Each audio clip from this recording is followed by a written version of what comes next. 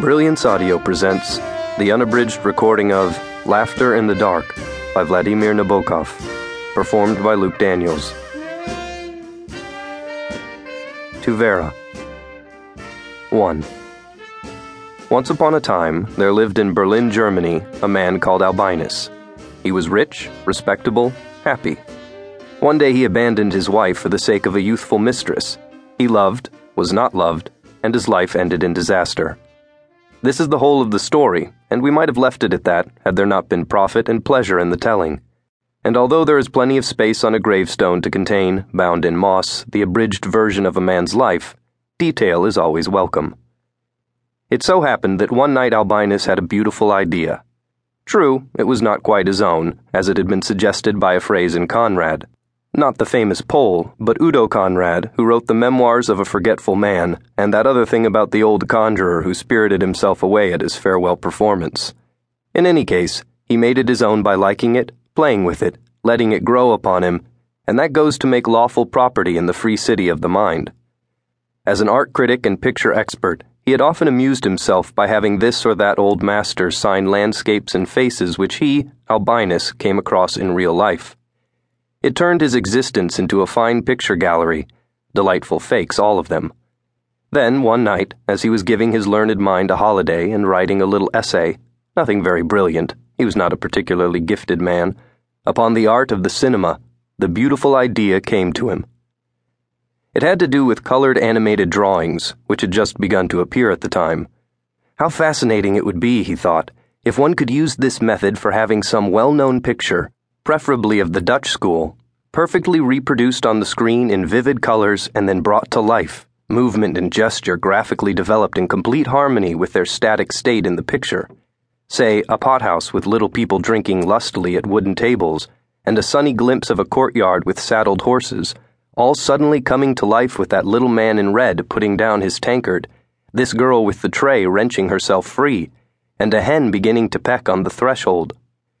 It could be continued by having the little figures come out and then pass through the landscape of the same painter, with perhaps a brown sky and a frozen canal, and people on the quaint skates they used then, sliding about in the old-fashioned curves suggested by the picture, or a wet road in the mist and a couple of riders. Finally, returning to the same tavern, little by little bringing the figures and light into the self-same order, settling them down, so to speak, and ending it all with the first picture. Then, too, you could try the Italians, the blue cone of a hill in the distance, a white looping path, little pilgrims winding their way upward, and even religious subjects, perhaps, but only those with small figures. And the designer would not only have to possess a thorough knowledge of the given painter and his period, but be blessed with talent enough to avoid any clash between the movements produced and those fixed by the old master. He would have to work them out from the picture. Oh, it could be done. And the colors. They would be sure to be far more sophisticated than those of animated cartoons. What a tale might be told, the tale of an artist's vision, the happy journey of eye and brush, and a world in that artist's manner suffused with the tints he himself had found. After a while he happened to speak of it to a film producer, but the latter was not in the least excited. He said it would entail a delicacy of work calling for novel improvements in the method of animation, and would cost a whole lot of money. He said such a film, owing to its laborious designing, could not reasonably run longer than several minutes, that even then it would bore most people to death and be a general disappointment. Then Albinus discussed it with another cinema man, and he too pooh-poohed the whole business. "We could begin by something quite simple," said Albinus. "A stained window coming to life, animated heraldry, a little saint or two."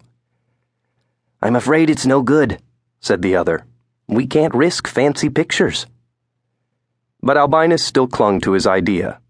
Eventually he was told of a clever fellow, Axel Rex, who was a wonderful hand at freaks, had, as a matter of fact, designed a Persian fairy tale which had delighted highbrows in Paris and ruined the man who had financed the venture. So Albinus tried to see him, but learned that he had just returned to the States, where he was drawing cartoons for an illustrated paper. After some time, Albinus managed to get in touch with him, and Rex seemed interested. Upon a certain day in March, Albinus got a long letter.